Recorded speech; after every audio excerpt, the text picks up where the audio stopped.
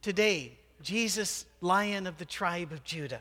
We're looking at the names of Jesus, a laser-like focus on Christ. Now, I'm going to lose part of the audience here because you're never supposed to say this when teenagers are in the room. But here she goes. Back when I was young, you can almost hear them mentally clicking off, couldn't you? It's just like, oh, well, I wonder if there's something on. Many of you also remember this. Sunday afternoons were death on TV. It was awful. You might think, well, didn't you watch the football? No. You had the game of the week.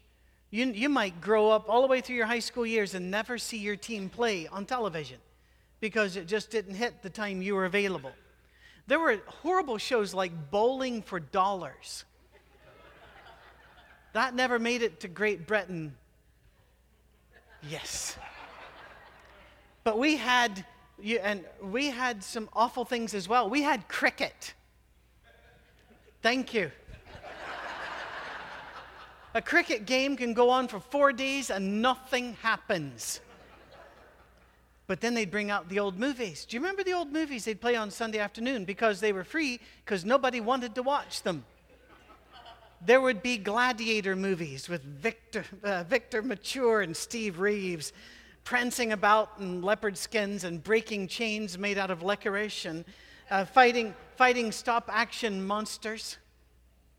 And then there were the Tarzan movies. Oh my.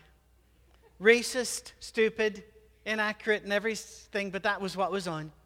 In every Tarzan movie, and this was by law, I think, he had to fight a lion. Remember that?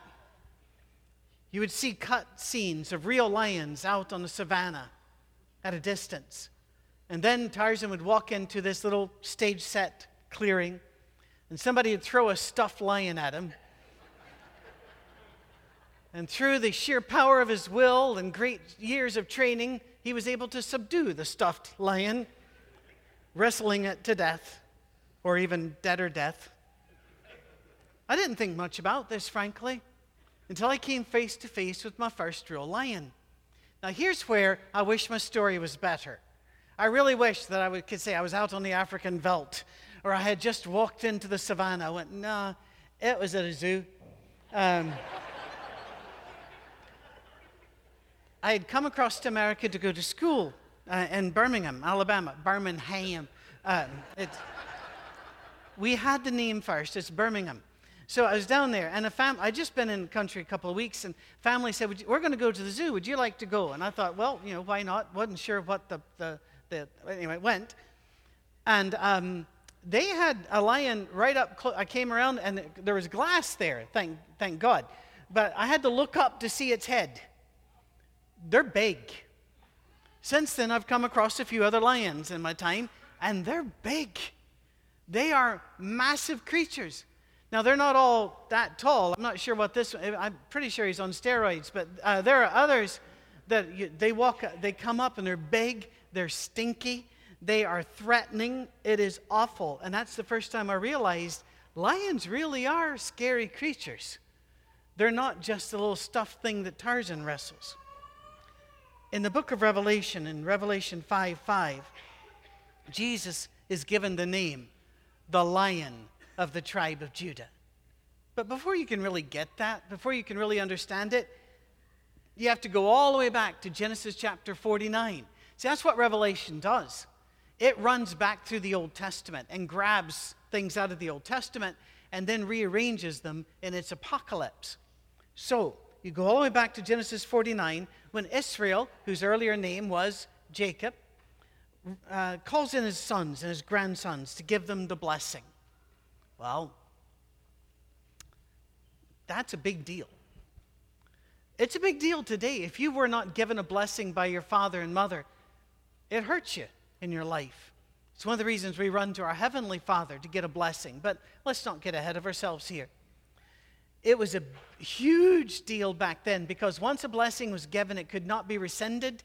And once it was given to one, it could not be given to the other. Do you remember Jacob and Esau and that situation? Once it had been given, even under deception, It could not be taken away. Well, look at Genesis 48, verses 13 through 19. Here's Joseph. Joseph takes both of them, Ephraim on his right, toward Israel's left hand. That's Jacob. Now, remember, Israel here in this context refers to Jacob, not the nation. And Manasseh on his left toward Israel's right hand, and brought them close to him. But Israel reached out his right hand and put it on Ephraim's head, even though he was the younger. And crossing his arms, he put his left hand on Manasseh's head, even though Manasseh was the firstborn. Then he blessed Joseph and said, "May the God before whom my fathers Abraham and Isaac walked faithfully, the God who's been my shepherd all my life to this day, the angel who has delivered me from all harm, may he bless these boys. May they be called by my name and the names of my fathers Abraham and Isaac, and may they increase greatly on the earth."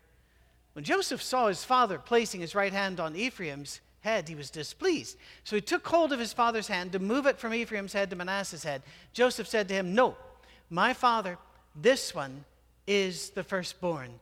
Put your right hand on his head." But his father refused and said, "I know, my son, I know. He too will become a people. He will become great. Nevertheless, his younger brother will be greater than he, and his descendants will become a group of nations." He gave the blessing to Judah, the one who would become Judah. The older sons would not be the leaders. Well, this is all very interesting stuff, but what does it mean? It means that Judah would be the line of the royals. Judah would be the lines of kings. Judah would be the rulers over nations. The brothers would all praise Judah just as they had to praise Joseph. Remember that story about Egypt and Joseph and the famines and the like? But he says Judah does not hold it forever. He holds this crown and authority until, quote, "the one comes to whom it belongs." We hold it in trust. I'm told, and I have no way to check this out, I'm told the Native Americans believed that we held the land in trust for the generations to come. Therefore, they did not consider themselves to ever own land or own a particular area. They would say, "We hunt here." But the concept of ownership was odd to them, and they didn't really get it, and that's why they signed so many treaties that were later broken and all the problems there. We are holding everything in trust. Well, Judah was holding the crown, the line of the kings, in trust until the one comes from whom it belongs. Just as we take communion in anticipation of the day when we will take it with Jesus personally in heaven, the tribe of Judah would reign temporarily until the true king came. Now, this is not a text in isolation. It's all through the Old Testament. Jacob was told in Genesis chapter 28 and verse 3 and 48 and verse 4 that his people would become a community of peoples. Now, the way that means is it means even the others will come into this community. Think for a minute about who your others are, because we're not called just to love God and love each other. We're called to love God, love each other, and all the others. Those who are others to us, those who might be enemies, those who might be antagonistic toward us, those who might not like us. We are to love them regardless, for we are a community of peoples, not one people. Jacob, in Psalm chapter 2 and verse 8, "Ask of me, and I will make the nations your inheritance." The word there is goyim, the Gentiles too. I will make the nations your inheritance. Daniel chapter 7, verses 13 and 14. "There before me was one like the Son of Man. He was given authority, glory, and sovereign power. All peoples, nations, and men of every language worshipped him." The Bible says in Philippians chapter 2 that on a particular day, the end of days, every knee shall bow to Jesus the Christ. I think you should bow now and avoid the rush. I think you ought to get in the habit now. If that's what you're going to be doing for eternity, you might want to learn how to bend the knee now. When this great king comes, Genesis has some really, I love the language. It says, things will be so rich things will be so prosperous. You'll tie up your donkey to the choicest vine. What does that mean? All right, if you don't know about donkeys, there's that word again, ever since Shrek. And I'm not allowed to use the King James word, which is frustrating. Anyway, so many people are now looking up the King James word on their Bible apps. A donkey, when you tie it up, does not like being tied. A horse will hang about, chew some grass, drink some water. A donkey will every now and then decide, I want to be somewhere else, and they will just lean back and start pulling, and eventually pull up the plant, unless it's a really big size one, that you've tied it to, or they'll pull out the post or the peg that you put in the ground for them. We put in an invisible fence years ago when we had a dog that we figured, well, we need to keep that dog on our property, so we put it in. But the dog had a brain. It was too smart. And so it would get close to the fence and hear the collar begin to beep and sit down and wait for the battery to die. And those batteries cost like $10 each. And so eventually I said, run free, dog, run free. You find another people, tell them we said hello and they've got a new dog. You wouldn't put your choicest vines, the one that's bringing you grapes and raisin and wine that you sell, that you use for your family. You wouldn't tie a donkey up to that. That's ridiculous. He said, you'll have so much, you'd tie a donkey up to a choice vine. He says the best wines would be as plentiful and commonplace as washing water. Of course, Jesus brings that up at the miracle at the wedding at Cana of Galilee, where he turns the washing water into wine. We also see treading the winepress, clothes stained red as if with blood, with the grape juice and the wine in Isaiah and in Revelation. And then the references to his eyes and teeth, saying he will be so beautiful, doesn't mean he'll be good to look at. Isaiah 53 says that when Jesus comes, we're not going to think he's particularly handsome. He had a face more like the normal person, actually maybe a bit worse. The scripture says we hid, as it were, our face from him. He was not one comely to behold, to use the old language. And yet, he comes. Revelation 5 and verse 5. Then one of the elders said to me, do not weep.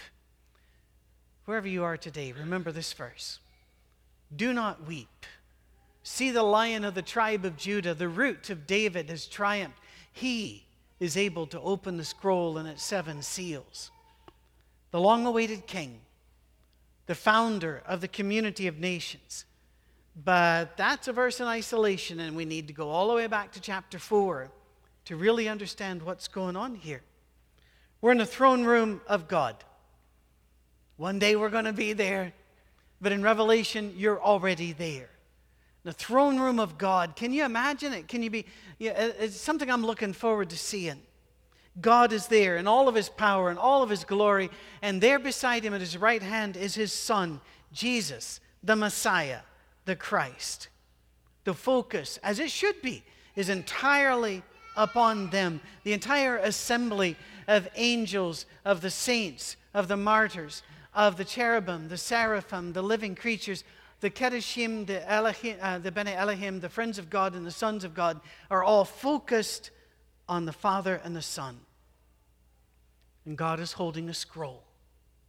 It's a private scroll. We know that because the scripture says it was written on both sides. And in that time, you only wrote on both sides if this was your private book. This is a book not for resale. This was your book. The reason being, by the way, that if you wrote on both sides, it had to be handled twice as much, and they would break, they would come apart within 5 to 10 years, and you'd have to write another copy out. So this was a very special thing written on both sides. John, the Revelator, has come into the throne room to hear, what is going to happen to my people? Are you concerned about what's going to happen to your people? About not only the United States, for example, but is more personally. Have you ever had a look at the national debt and then wondered about your grandchildren? Have you ever seen the conflicts around the world and then hold your babies and wonder, will they be sent into war? We have concern about our people. John is looking at the absolute annihilation of his people unless something happens. And that book tells what happens next. It will let him know, do we survive or not? Do we make it through this or not? Can you imagine the drama? It was about a year or so ago that I brought this up. Sorry, I'll have to repeat some things sometimes. Mark was talking during the worship meeting today. He said he'd heard me up in Rochester use some of the same jokes I use here. And I said, buddy, I've only got limited material. This is the only life I've lived. So that's why I'll have to leave here in the next couple months because I'm out. I'm not really sure. Yeah, you'll let me know. You heard it, that sort of thing. Anyway, I watch some TV. I'm not really hooked on TV that much. I like sports and such, but there are some shows that are interesting. But I can remember I'd heard about it before, but never watched it. There's so many shows I've never watched. But my worship leader came and gave me the first season of 24 on DVD. And he may as well have handed me crack. I don't really remember what happened next, but 3 days later, I'm sitting on my couch in underwear covered with Cheeto dust. Sorry for the visual. Going, what? Now, we get that worked up over shows we know aren't real.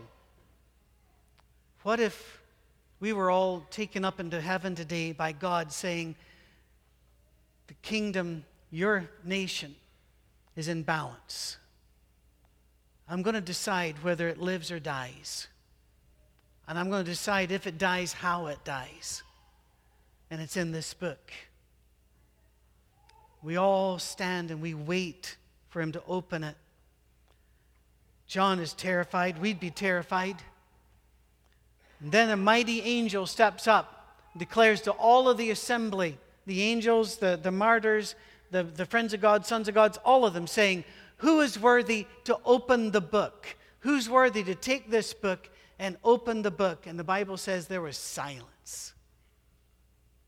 No matter how much they searched, nobody was worthy to open the book. And John weeps. He weeps, wondering what's going to happen to his people.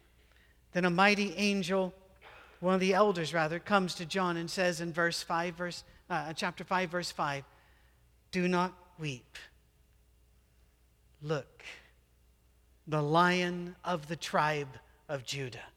If you're not getting goosebumps now, you're not paying attention. The root of David, he has triumphed. He is able to open the scroll and its 7 seals. And right there is enough drama to really give you a punch of you've come face to face with a real lion. But there's a twist. Apocalyptic literature, like Revelation, talks a lot about lions. There are a lot of apocalyptic books that we don't have in our Bibles, like 2nd Enoch and many others. And they talk about lions as these big, hulking lion of God that kind of stomps through like Godzilla, stomping through the towns, driving back the enemies of God. And so John turns in Revelation to see this great lion of the tribe of Judah and sees a bloodied lamb. The lion of the tribe of Judah looks like a slaughtered lamb. And that, my friends, is a lesson we need to hear. Because Jesus does not conquer. He is a great lion. He is the lion of the tribe of Judah. But he does not conquer through teeth and talons and violence. He conquers by giving himself in love and calling his nation to do the same. follow him. We do not trust in tanks. We do not trust in helicopters. We trust in the mighty Lion of the tribe of Judah, the Lamb of God. John sees his eyes, and it reveals who he is, the complete, the true, the real image of God. The Spirit of God, who has gone into all the earth, is standing in front of his people, not as a ruler, not as a big thundering despot and dictator, not as a person that says, give me more power, but as a person who gave up his power and says, love God, love each other. That's how we conquer. You might think that's a really bad battle plan, but what do you think about walking around Jericho 7 times? Seemed to work. Doesn't make a whole lot of sense, but when God tells you to do something, it doesn't matter if it won't work. It's your job to do it. It's his job to make it work. And he does. I just heard Albert say amen. And anytime I get an amen from Albert, that whoo. Albert, I want to ask you, was it Justinian who on his deathbed said, O Galilean, thou hast conquered? Do you remember? Was it who? Think so? One of the emperors, and I think it was Justinian, who tried to wipe out the Christian faith, on his deathbed it is said that he angrily said, O Galilean, thou hast conquered. With all of his legions, he couldn't wipe out the movement based on the love of God and the love of each other. And friends, I want to tell you right now that what happens in November won't make it easier to be a Christian or harder to be a Christian. It won't advance our cause. It will not retard our cause. We are marching forward regardless, because our Savior does not come from D.C. Our Savior, the Lion of the tribe of Judah, the slaughtered Lamb, comes from heaven. Remember that. The Lamb gets up and takes the scroll from the hand of God, for he is worthy. The 4 creatures, the 24 elders, all of them fall down in front of the Lamb, the Lion, to worship him. They sing new songs in that chapter. It's a worship chapter. They sing 3 new songs. And so those of you that don't like new songs are really not going to like heaven at all, because they keep writing new ones. In verse 9, 12, and 13, 3 new songs. The first 2 songs are directed toward the Lion/Lamb. The third is directed toward both the Father and the Son. And then they bring forth bowls of worship praise. These are prayers of the saints. Now, not prayers of praise. We have a very active prayer ministry here, and I'm so grateful for Dr. Lemons, for Melinda and Tony Simmons, for Joel, for all of those, and there are so many I couldn't name them, that are involved in the prayer ministry. That's how I do my job, is because people are praying for me. The moment they stop, the moment is I'm done. And I know it. I'm carried by those prayers. But these prayers are not prayers of worship. These are prayers of petition that are then brought up to God. They are help us prayers. We're desperate prayers. And in Revelation, you see God responding because they prayed. Take a look, for example, in chapter 6 and chapter 8. They called out in a loud voice, How long, sovereign Lord, holy and true, until you judge the inhabitants of the earth and avenge our blood? Chapter 8, another angel who had a golden censer, this bowl of incense, came and stood at the altar. He was given much incense to offer with the prayers of all God's people on the golden altar in front of the throne. The smoke of the incense, together with the prayers of God's people, went up before God from the angel's hand. What do the hymns reveal? What do the prayers reveal? What does God's response reveal? Well, the hymns reveal that the Lion of Judah earned his crown because he presented himself as a sacrifice for his people. Listen to a historian speak years ago. And he was referencing Saddam Hussein back before most of us had heard that name. And he said a standard rule of sociology and history is whenever pictures of the ruler show up everywhere, run. And that's probably a good thing to think about. Isn't it interesting? God told us in the Ten Commandments, don't make a graven image of me. Don't make one. We don't make an image of him. We are his image. We live out what he lived out. And that will break the stranglehold of the powers and authorities. And it will produce a great victory, liberation for mankind. Because of Jesus' victory, he has the right to unfold history. And so he did. To provide salvation. To provide salvation that is applied to, in Revelation, every people, kindred, tribe, and tongue. Everybody, whosoever will may come. This is a place where race does not matter, party does not matter, nationality does not matter, ethnicity does not matter, station in life does not matter. All that matters are, you know Jesus, you were created by Jesus. That's all that matters. We'll even love those that don't know Jesus, for they too were created by Jesus. He has given us authority to act and speak in his name. We are priests because of the Lion.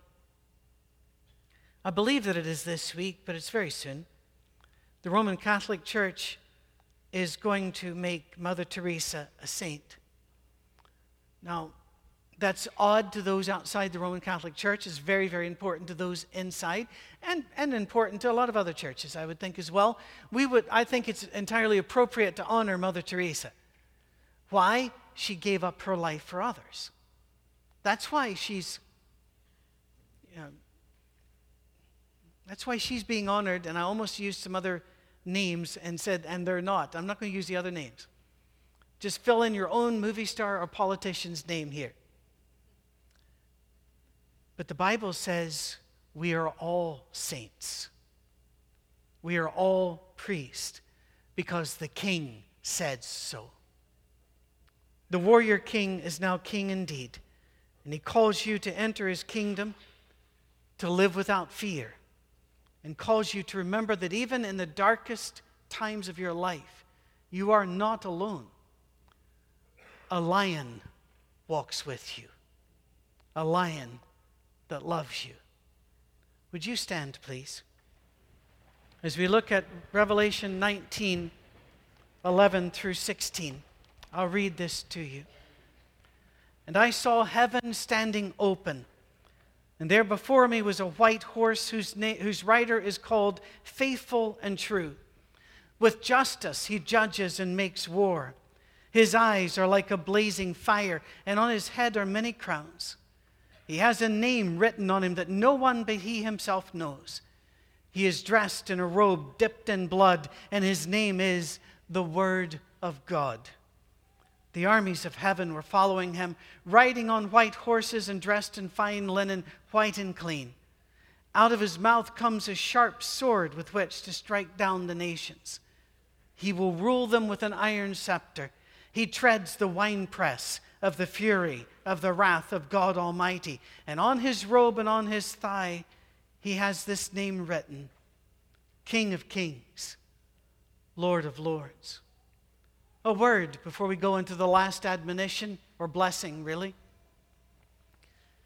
His robe is dipped in blood. His robe is torn, dirty, and soiled.